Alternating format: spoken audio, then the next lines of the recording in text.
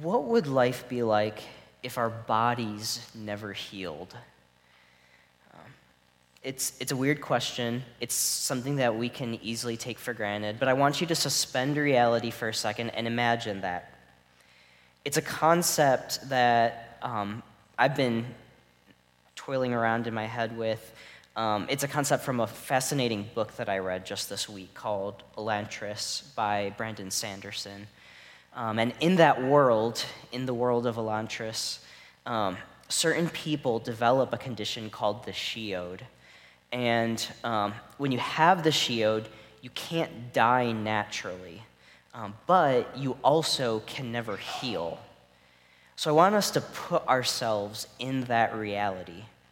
What would life be like if you couldn't die, but you also could never heal from anything? Think about it. If you gave it enough thought, I think you'd come to realize that that is a fate that would be worse than death. Just imagine, yes, you may be immortal to a degree, but every injury, every wound stays with you. The pain would never subside. Every cut, scrape, broken bone, bruise, all of them would hurt just as much today as they did the day you got them. Every new pain would compound upon the previous ones and make the collective pain just worse and worse. Could you imagine living such a life as that? That's unimaginable to me. I think it would become unbearable, right? Eventually, that pain would become intolerable for us. We'd snap, and that's exactly what happens to the people in the book. The people who fall victim to the shiod, all of them end up going utterly insane from the pain that they experience. Their bodies might continue to work indefinitely, but their minds withdraw and detach, and they just enter this place and realm in their own heads where all they know is pain and suffering. It's a horrifying fate. And this book, like I said, that I read wrestles with, what do you do when that is a condition, a fate that you can have? As I read the book, though, what impacted me the most was not even that condition itself. It was the utter hopelessness of the characters who got it.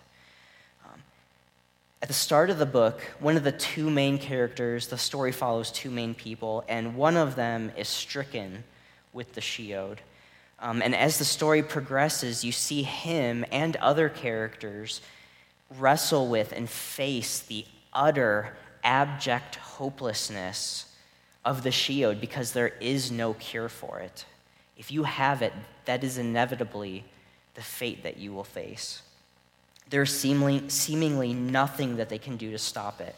And for many of those victims, that hopelessness is equally as debilitating as the condition itself, the pain that they experience.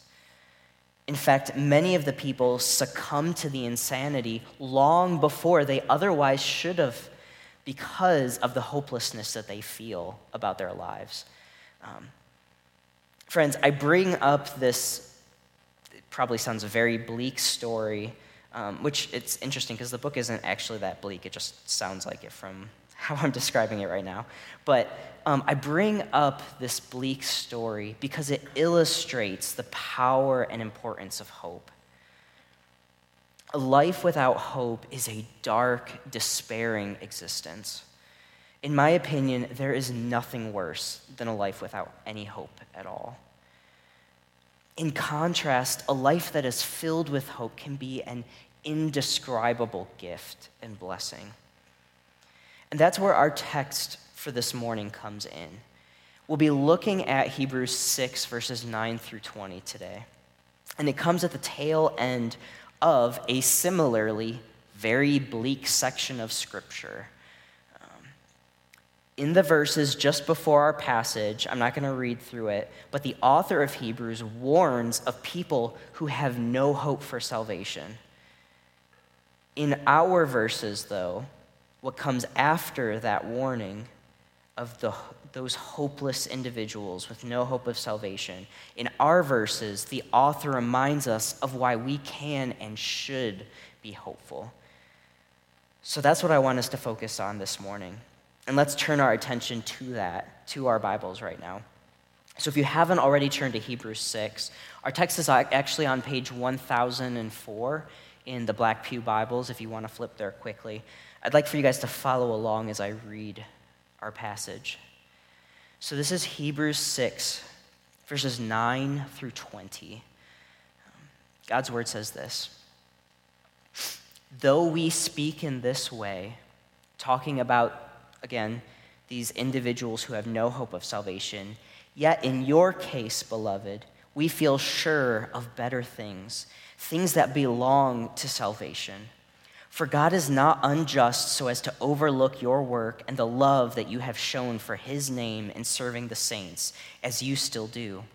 And we desire each one of you to show the same earnestness, to have the full assurance of hope until the end, so that you may not be sluggish, but imitators of those who through faith and patience inherit the promises. For when God made a promise to Abraham, since he had no one greater by whom to swear, he swore by himself, saying, 'Surely I will bless you and multiply you.' And thus Abraham, having patiently waited, obtained the promise. For people swear by something greater than themselves, and in all their disputes, an oath is final for confirmation. So, when God desired to show more convincingly to the heirs of the promise that the unchangeable character of his purpose, he guaranteed it with an oath, so that by two unchangeable things, in which it is impossible for God to lie, we who have fled for refuge might have strong encouragement to hold fast to the hope set before us. We have this as a sure and steadfast anchor of the soul, a hope that enters into the inner place behind the curtain, where Jesus has gone as a forerunner on our behalf, having become a high priest forever after the order of Melchizedek." Redeemer, today's sermon, as I've already said, is about hope. It's about finding a hope for our lives that is stable, trustworthy, and safe. So many things in this life will disappoint us. In fact, there's only one thing that won't. And I want us to see what that is according to this author this morning. I want us to start this new year, 2020, with the goal of being more hopeful people. That is my prayer for this church this year. And I don't mean just hopeful, optimistic Pollyannas in this general sense.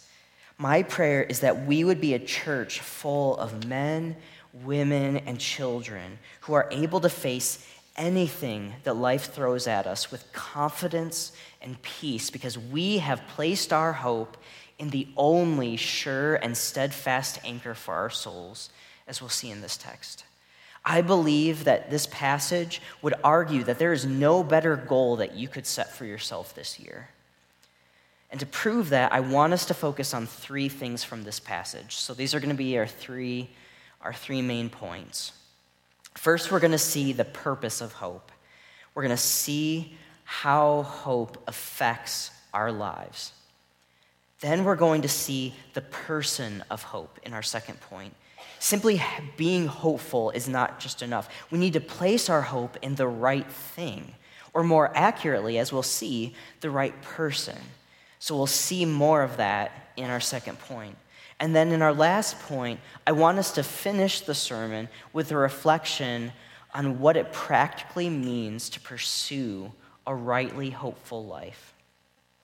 If you want to grow in hope, how do you do that? That's what I want us to tackle in the final point.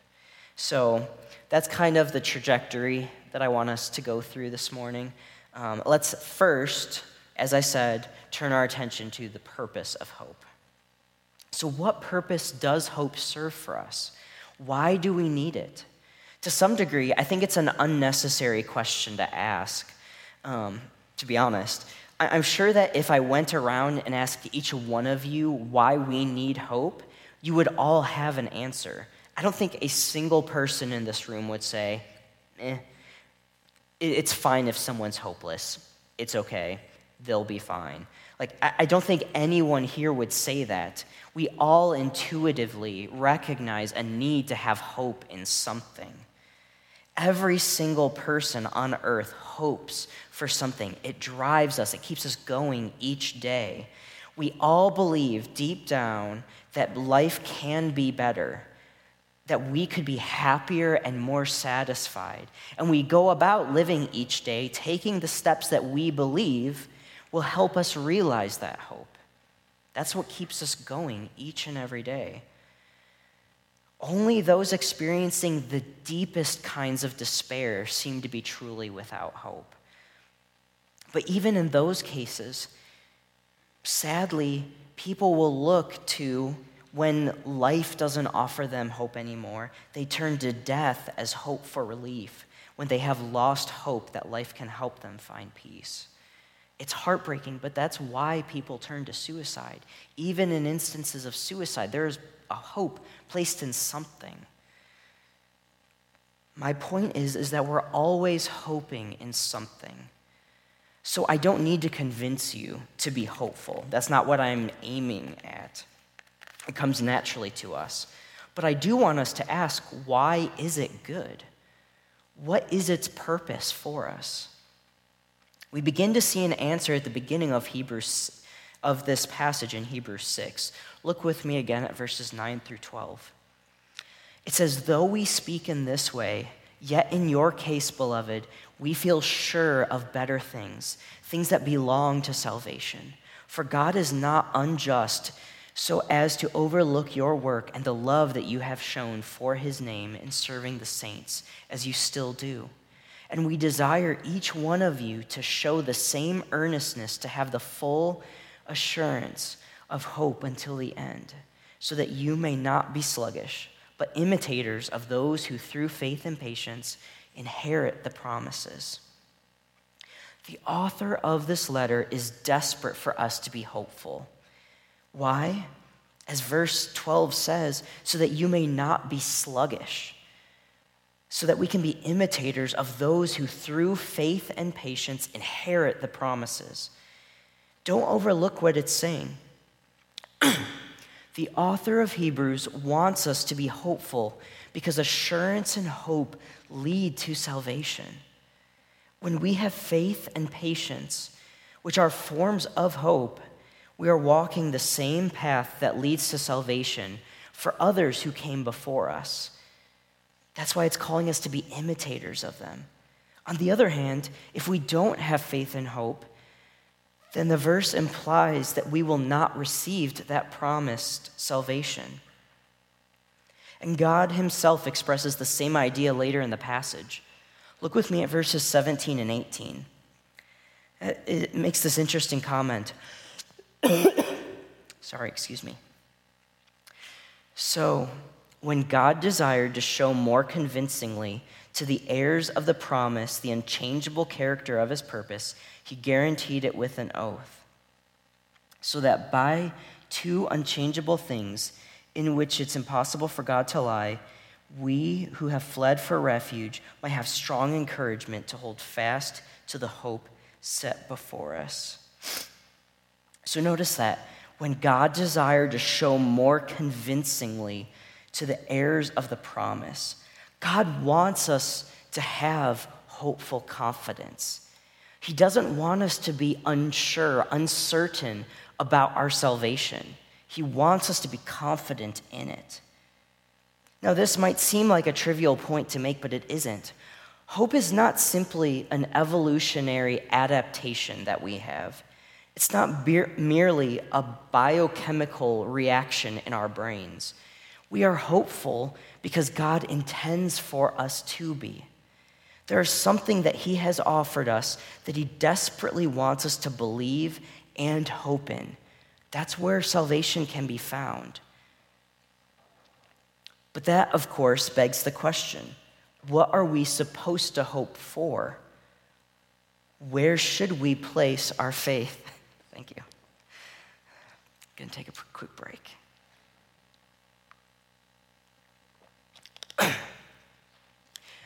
Those two questions about where we're supposed to put our hope, where we should place our faith, those are in my second point. Simply having hope is not enough. Both sections of Hebrews 6, verses 9 through 20, that we've looked at already imply that we need to place our hope in the right thing. Again, it's not just this nebulous, it's not just this general hope. It's a hope in something specific. There's these promises that we have to believe. What are they? So that's what we're going to look at. But even before we look at that, I want to ask a couple questions because I want us to take a step back and consider a couple things first. Why are we always looking for something? Have you ever thought about that? Why do we never arrive at full happiness, full satisfaction? Why are we always hoping for something more? In other words, what drives our dissatisfaction in life? Why are you unhappy? Think about that.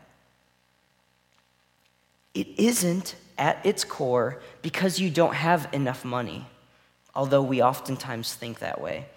It isn't at its core because you are single maybe, or maybe you have an unhappy marriage. It isn't because you don't have your dream job or your dream house or your dream kids even. It isn't because you had bad experiences growing up or you dealt with abuse or trauma in your past, as many of us have. Now, friends, I'm not saying this to trivialize any of those things. Living with those things, living in poverty, experiencing deep loneliness, dealing with trauma, all of those are profoundly weighty things that should cause us to long for something better. But friends, none of those things are the root of your unhappiness. It is easy for us to blame other people or our circumstances for our dissatisfaction, but they aren't our true problem. If you had everything good that this world had to offer, it still wouldn't be enough for you. If you weren't lacking in anything, you would still want more. Why? It's because the problem is our sin, not our circumstances. What every human being yearns for, even if we don't recognize it, is freedom from sin and nearness to God. Think back to the story I shared at the beginning from the book Elantris. Think about the shiod, a condition in which you cannot die, but you also can never heal. What if I said that we face something similar? Instead of immortal bodies that never physically heal, we have eternal souls that are tainted by sin that we can't wash away. It's like we experience a spiritual version of the shiod. Without a cure, each sin we commit just builds upon the other ones. They never go away. We can never heal them. They just build and build and build, compounding our guilt before God until eventually, without someone or something to free us from that guilt, we face an eternity of torment in hell and away from God. Friends, that reality is why we're always longing for something more.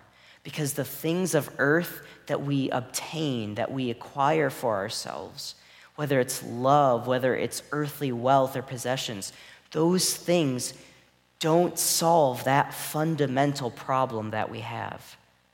They can't. And we can't solve that ourselves by doing enough good things.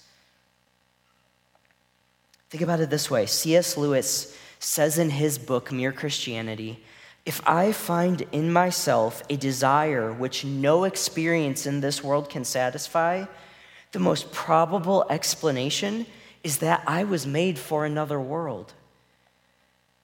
Friends, that other world that he is talking about is heaven. It's communion with God. It is a world where sin no longer separates us from him, and we are able to experience full communion and fellowship with the Father, Son, and Holy Spirit. That is what we all need. Sadly, though, we oftentimes turn to other things to try to satisfy that longing. We think, as I was saying before, that if we do enough good things, if we have enough of the right answers, if we've got really good doctrinal views,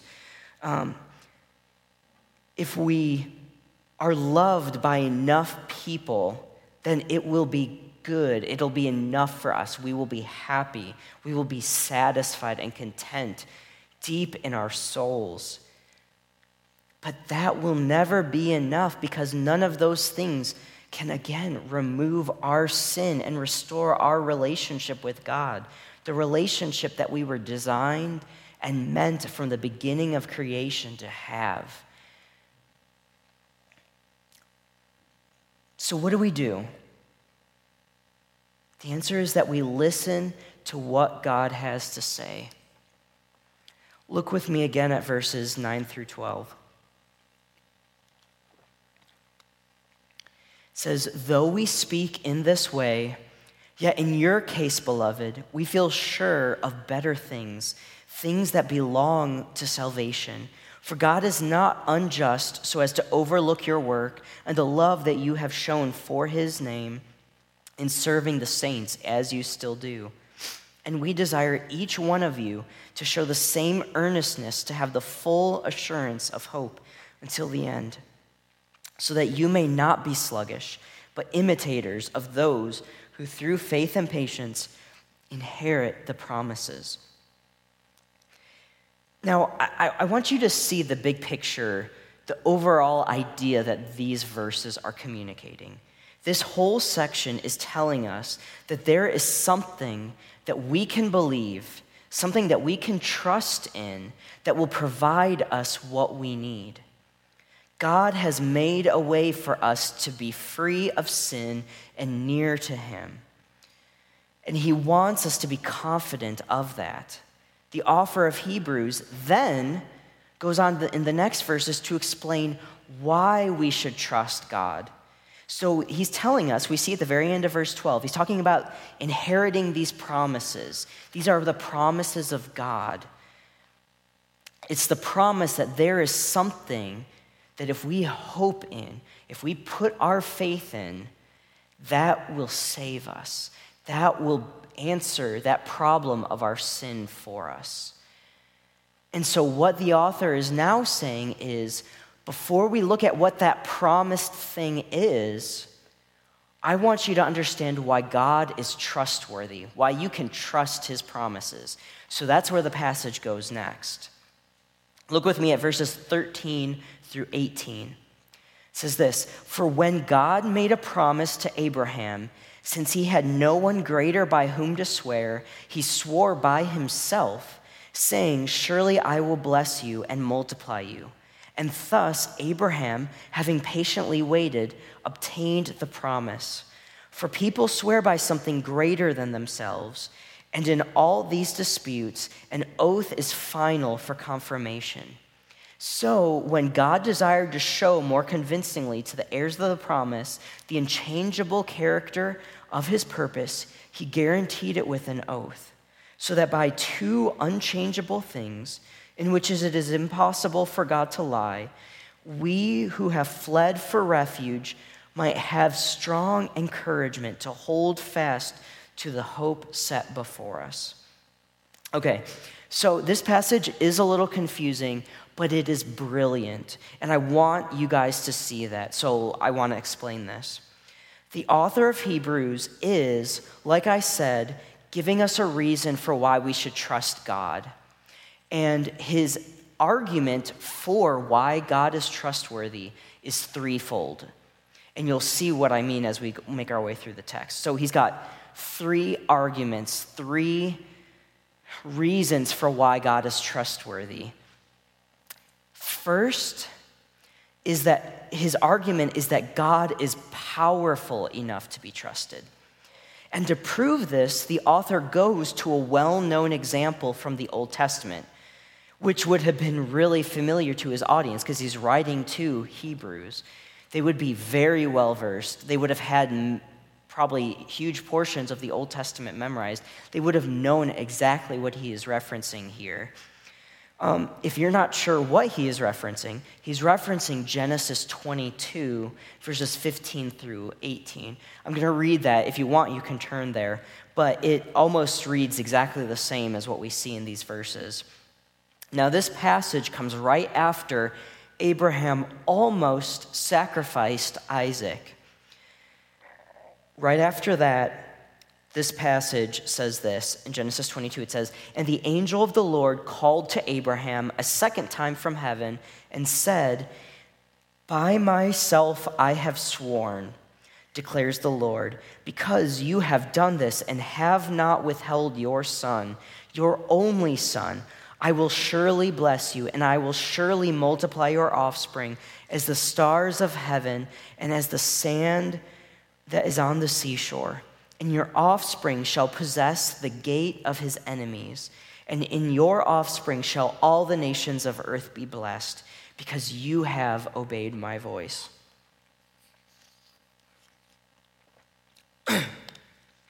So here we have the author of Hebrews citing a famous instance of God demonstrating his miraculous power. That's why I think that he quotes and references this specific example.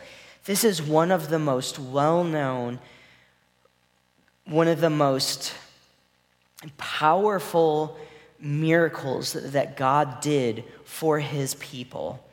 Abraham and Sarah were past the point where they could have children, yet God miraculously allowed them to have Isaac. And then God promised that he would make a mighty nation out of Abraham's descendants. He gives him a miraculous child, and then he does that. He raises up from Isaac and Isaac's descendants a vast nation. And that ultimately culminated in the coming of Jesus, which is what we'll talk about later. That promise that God made to Abraham, only he is powerful enough to be able to fulfill that promise. Only he could perform a miracle such as that. And also notice, this is so interesting how the author of Hebrews focuses on this fact that God swore upon his own name. Isn't that a weird comment? Like, why does he focus on that? The idea of that makes sense when you think about when we make oaths or when we make promises. This is kind of an old-fashioned behavior now, but at the time, it was very normal. God swore upon his own name because God is God. There is no one greater than him. There's no one more holy, more glorious. Usually, when people would make an oath then, and some people still do it today, they do it upon something more honorable than themselves to show how serious they are. Think about it. Have you ever heard someone say, like, I swear upon, like, my mother's grave, or swear upon something? It's someone or something that was precious to them, something that they find honorable. And the idea is, even as the passage says, you swear upon something greater than yourself, and that shows how serious and how much you mean the promise and the oath that you're making. But this is reminding us, God is the top of the totem pole. There is no one or anything greater than him. So for him to swear by the greatest thing, he has to swear upon himself. And so it's just reminding us, not only by the example of God's powerful demonstration of upholding his promise, but he's reminding them that, remember who we're talking about here. This is no mere mortal or mere person. This is God. He's so great and glorious that for him to make a promise, he's got a promise upon himself. It's so interesting. It's noteworthy that the author of Hebrews says that. So again, one argument that the author is making is that God is trustworthy because he is powerful enough to uphold any promise he makes. His second argument is what we see in verse 17, and that's that God is trustworthy because of his unchangeable character. Look with me again at verse 17. It says, "So when God desired to show more convincingly to the heirs of the promise the unchangeable character of his purpose, he guaranteed it with an oath." Remember this. God does not change his mind. He never changes. His plans always remain the same. The technical term for this idea is the fact that God is immutable. This reminder from the author of Hebrews, the fact that he has an unchanging purpose and will, tells us that God isn't fickle like we are.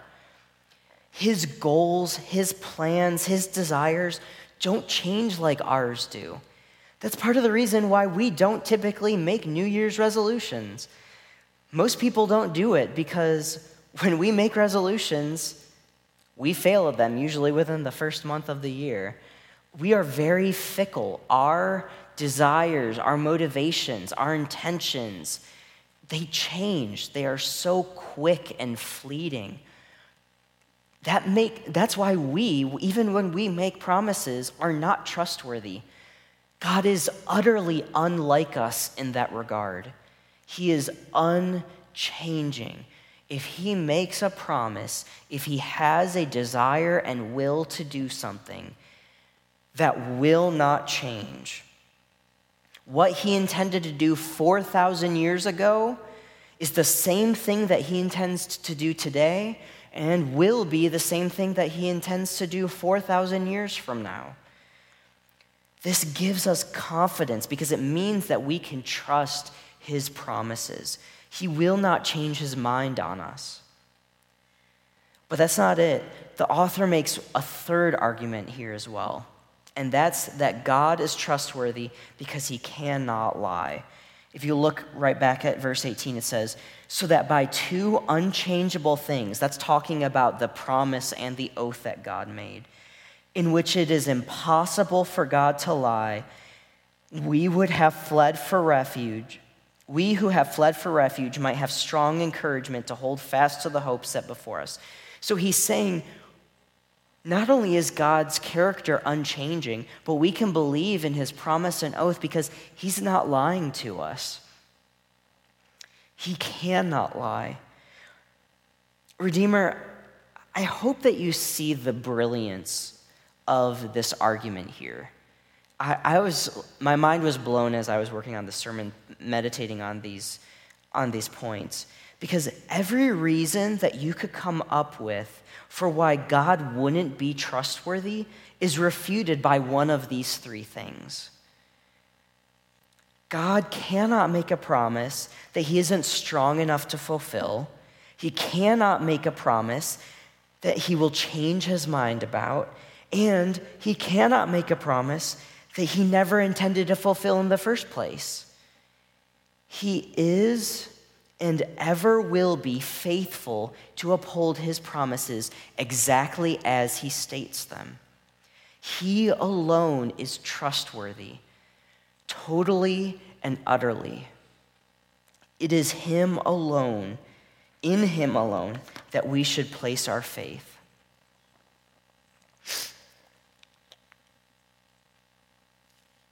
And there's no evidence more powerfully demonstrating that than the evidence that we see talked about in verses 19 and 20. So look with me at those verses again. So this is coming right off the tail end of saying we who have fled from refuge might have strong encouragement to hold fast to the hope set before us. So that it's talking in these next two verses about what that hope is. We have this as a sure and steadfast anchor of the soul, a hope that enters into the inner place behind the curtain, where Jesus has gone as a forerunner on our behalf, having become a high priest forever after the order of Melchizedek. Now, I'm not going to be able to I don't have enough time to touch on everything here about like what does it mean that he's a high priest forever after the order of Melchizedek. There's a lot of Old Testament language and just terminology that's used here. But it all points to the same idea that God made a promise that he would set apart a people for himself. He would be their God, and they would be his people. He would wash away their sins that separated them from him, and he would draw them into fellowship with himself. That's what it's talking about when it's referring to Jesus going to the place behind the curtain. That is entering into the Holy of Holies to mediate before the throne of God for us, to bridge the gap that existed between us and him because of our sins. God promised that he would restore his broken relationship with his people. We can and should believe that promise because it has already been fulfilled, as we are reminded here, in the person and work of Jesus Christ. He is our hope. God the Father made the promise, and God the Son fulfilled it for us. All who place their faith in him, who trust that he died on the cross so that their sins might be removed from them, that their sins would be washed away, that they would be cleansed and made new. All those that trust in his sacrifice on the cross will receive salvation and the inheritance of the God Almighty. Jesus' sacrifice was the cure and hope that we desperately needed and could not find anywhere else. That is what the author of Hebrews and God both want us to be confident in. They want us to trust in Christ, not our own works or accomplishments. Your hope is not that you are good enough to be loved by God, because you're not. None of us are. I'm not saying that from some ivory tower telling you, oh, you're not good enough, but I am. No, I am not either. Not a single person who has walked this earth is worthy of God's love. But he has chosen to give it to us, and because we couldn't be with him in his holiness because of our sin, he made a way for our sin to be dealt with so that we could approach him before his throne in his holiness. So he has chosen to love us, and through Jesus, he has made a way for us to experience his love by being with him. That is the gospel. Your hope is that God chose to love you despite yourself, and he made a way for you so that you could be near him. That is why Jesus is the sure and steadfast anchor for our souls. Our anchor is not a thing, it's a person. Our hearts long to be with him, and he has ensured that we will get to experience that fully one day. And the author's hope in this letter is that we would be confident of that each and every day of our lives, that we would believe it and trust in it, because they believe that that will transform the way that we live our lives, as verse 12 says. If we have full assurance of hope until the end, we will be imitators of those who through faith and patience inherit the promises. We're not hoping so that we'll be good people so that we can earn our salvation. Being good people is not the cause of our salvation. It is the effect of it. It is the fruit of it. Our faith is enough. But that brings me to my final point. And this is where I want to get more practical. How exactly do we pursue greater confidence in Christ? And to put it another way, how does one become a more hopeful person in Him? How does one live each day in confidence that he or she will inherit the promises of God? And I ask that because I know we all experience on a daily basis doubts and lies. So how do we go from being people of doubt, people of uncertainty, of fear, to becoming people of confident hope and assurance in Jesus Christ and what He did for us? How do we do that? I have 7 suggestions for us. I know that's a lot. I will go through them quickly. And most of them come either directly or indirectly from our passage.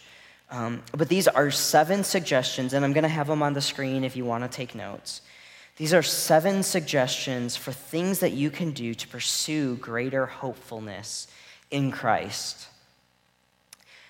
Because here's the thing, you cannot make yourself more hopeful.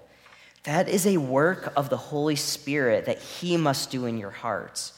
But these 7 activities are things through which the Spirit usually accomplishes that work. So you could think of it this way. If hope is the fruit that you want your life to bear, these 7 activities are your way of creating the perfect greenhouse for which the Holy Spirit can work in. Maybe that's the best way that you can look at it. So, again, 7 things that you can do practically to help you to grow in confidence and hope in Christ. So first, learn more about God. It seems really simple. We need more than just a promise to experience deep assurance. Because again, we need to know that the one who's making the promise is trustworthy. It's just like the author of Hebrews has shown us in the passage. That's why he gave us basically verses 13 through 18. We need to know God. We need to know His trustworthy character. So learn about Him. Read the Bible. Read other books. If you want a good starting place for a book outside of the Bible, read Knowing God by J.I. Packer. Fantastic book. Really easy to read. You'll learn a lot about God from it. So just a suggestion. But read things that help you learn about the character and attributes of God. As you get to know Him better, you will see how trustworthy He is, and you will find it easier to trust in His promises. Second, memorize God's promises. This is pretty self-explanatory, and again, I think we see this pretty clearly from the passage. It doesn't help you to know God is trustworthy if you don't know what His promises are for you. So know them, memorize them. Scripture is the sword of the Spirit, as Galatians says. With it, we combat lies and the doubt in our own hearts. So think of yourself as a knight. Medieval knights, they always kept their swords on them because they never knew when an enemy would attack them. So we should do the same thing. We always should have our sword of the Spirit on hand. By memorizing God's promises, you have a sword at your immediate disposal to combat the lies and doubts that are constantly trying to discourage you. So don't just read Scripture. Definitely do at least that. But even more than that, memorize. Even just a couple verses that really speak well to your heart. You're going to hear a great passage that is really powerful for me in our benediction later. Maybe that's something to memorize. But find passages in Scripture that remind you, that anchor you in the promises of God. Third, remind yourself why God loves you. So don't just remind yourself of his promises, but remind yourself of why he loves you. I've already in large part addressed this, but our hearts are prone towards legalism. So we are inclined to think that God's love for us is dependent upon how good we are. Therefore, we look to our own actions for reassurance. Our default mode is not typically going to be to look at Scripture for reassurance. We're going to look at our actions. We're going to say, oh, I read my Bible every day this week. I'm doing good. God must love me. Or I share the gospel with this person. I'm doing really well. God must be really happy with me. We look to so many of our actions, our behaviors, things like that for our reassurance. But that's the wrong thing to do. That's not where we should be looking. Instead, we should look to Jesus' death on the cross as our reassurance.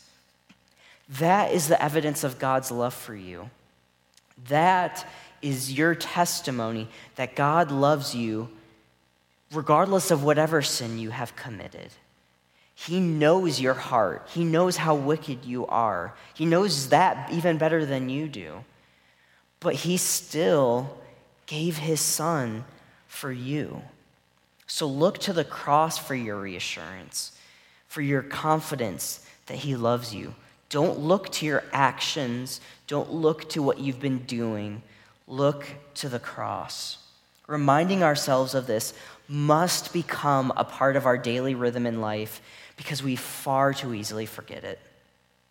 4, listen to biblical reminders from others.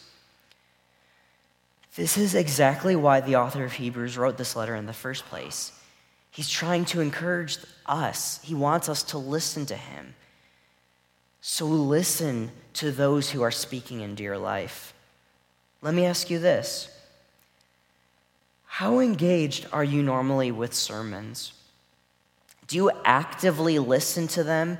Do you engage with them? Do you think about what the speaker is saying, how it matches up with Scripture? Are you actively involved in the listening process when you are sitting here on a Sunday morning? Or is this typically your time to daydream? Maybe I shouldn't ask that question because if you're daydreaming, you're probably not even hearing what I'm saying. But how do you respond to the sermons that you listen to? Or think about a different scenario. Think about when you're discouraged and someone else is trying to encourage you with biblical teaching. Maybe you're meeting with an LTG or just a friend and they're trying to encourage you with some biblical truths. How do you react to that? Are you attentive to what they're saying?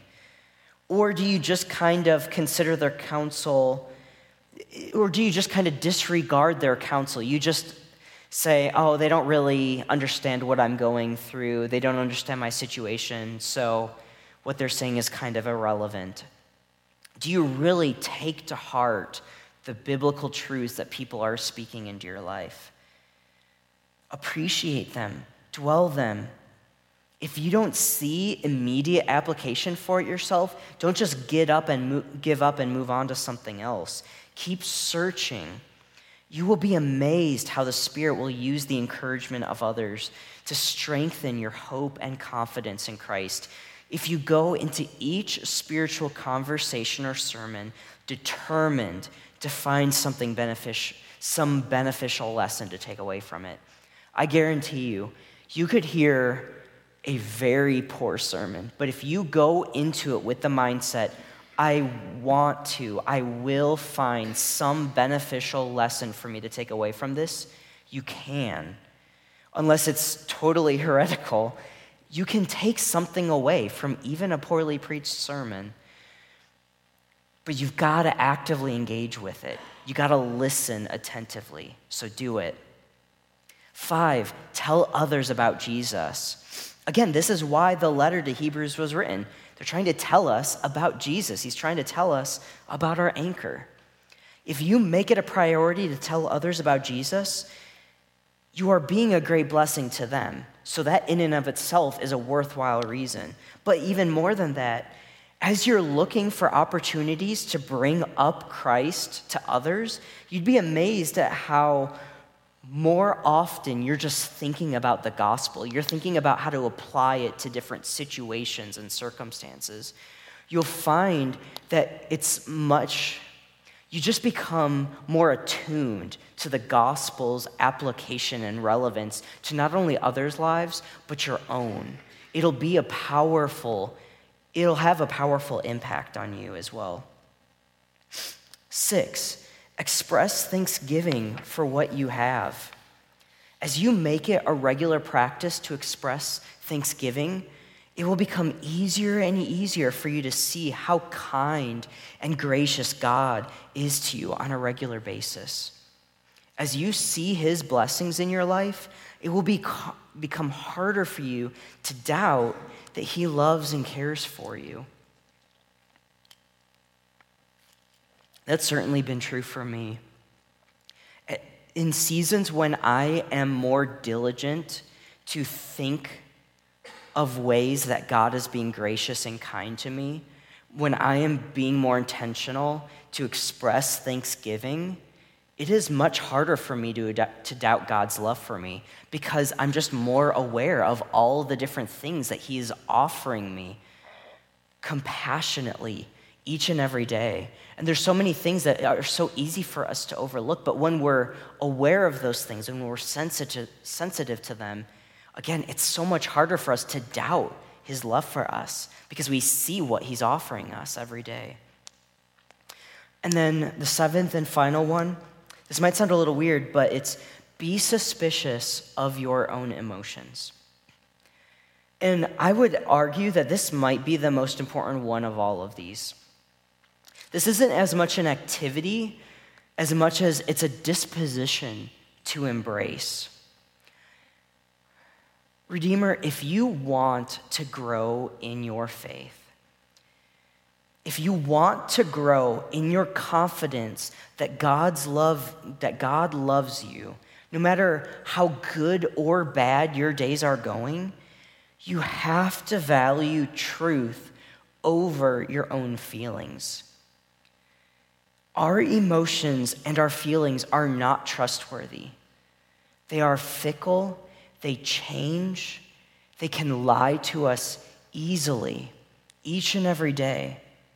I'm not saying that they're always wrong, so don't hear me saying that.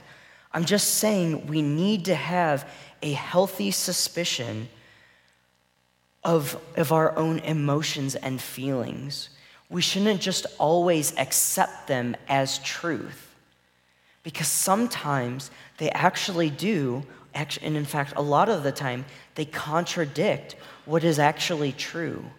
In moments when we are doubting, in moments when we are discouraged, we might feel that God hates us. We might feel that we are alone. That does not mean that that is true. We have to forsake those beliefs, those feelings, and hold on to and remind ourselves of what is true. But we're not going to be able to do that if our desire isn't ultimately to prize the truth over our own emotions. So again, that is a disposition, that is a posture that we have to take. We have to want to hold on to the truth more than we hold on to our fleeting emotions. We have to test our emotions against Scripture. When you begin to question God's love and you begin to doubt, again, go back to his word. Talk with someone else. Have them remind you what is true. I feel like this thing is true. Is it? Don't just believe it because it's what you feel. So again, be suspicious of your own emotions. I want to wrap up by just reminding you that, friends, Christ is sufficient for you. And not only that, he is trustworthy. He is your sure and steadfast anchor. If you have placed your faith in him, you have every reason to begin each and every morning with confident assurance that you are loved and that you are saved. And that goes for your best days and your worst. Let's be a church that is known for having such a hope. Let's make that our goal. Let's make that our prayer. Let's do that now. Would you bow your heads with me in prayer? Heavenly Father, let that be true of us. Let Redeemer Church be known and be marked by this kind of assurance and hope. Let us be men and women who are not tossed to and fro by the waves of our own emotions and by trials, but let us be those who are anchored in Christ, whose work is done, whose promises are sure, and whose faithfulness to us is steadfast. Let him be our hope and our confidence, and let that produce an amazing joy that persists day in and day out in each one of us. Thank you that we can have such a hope, such a confidence, such a joy. We don't deserve it, but you have loved us and given it to us. So thank you, Father, for that. And thank you, Christ, for sacrificing yourself for us in love. We pray this in your name. Amen.